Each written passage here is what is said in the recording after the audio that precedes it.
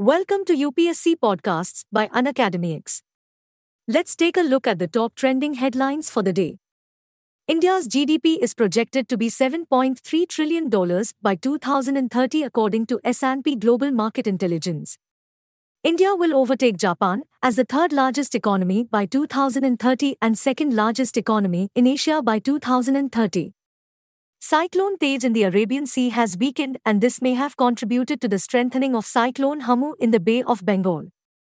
Chief Justice of India D.Y. Chandrachud made several key points during his keynote address at the 6th International Conference on the Unfinished Legacy of Dr. B.R. Ambedkar at Brandeis University on 22 October. Exercise Harimo Shakti is aimed to enhance the level of defence cooperation between Indian Army and the Malaysian Army, which will also foster the bilateral relations between the two nations. Two Indian-American scientists, Ashok Gadgil and Subra Suresh, received the National Medal of Technology and Innovation. The National Medal of Technology and Innovation is the highest honor for technological achievement in the United States. The Israeli envoy to the UN, Gilad Erdan, called Guterres unfit to lead the UN and called for his resignation.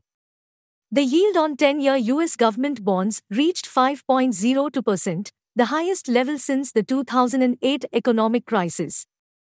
According to the International Migration Outlook 2023, India has the highest migration flow among Organization for Economic Cooperation and Development, OECD, countries in 2021 and 2022.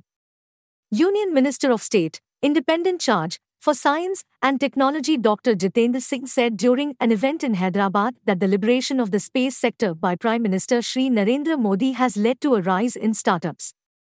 The Supreme Court has refused to entertain a plea challenging the allotment of election symbols by the ruling Bharat Rashtra Samiti party to two other parties in Telangana. Nagaland recently established the state's first medical college, the Nagaland Institute of Medical Sciences and Research at Free Bege in Kohima, with 100 MBBS seats available for the coming academic session next year. Punjab's air quality improves as number of farm fires decline. According to recent data, there has been a decline of more than 50% in the incidence of paddy stubble fire in the current harvesting season as compared to last year. Already strained India-Canada bilateral relations have been further worsened by Canada's latest allegation that India has unilaterally revoked the diplomatic immunity of Canadian diplomats based in India. Pregnant women have recently gone through extreme situations, with a three-judge bench of the Supreme Court headed by the Chief Justice of India taking a strongly principled stand in a case seeking permission for abortion. The recent glacial lake outburst flood, GLOF, wreaked havoc on the Teesta River in Sikkim, once again focusing on the growing threat of climate change-induced GLOFs across the Indian Himalayan region. Thanks for tuning into UnacademyX.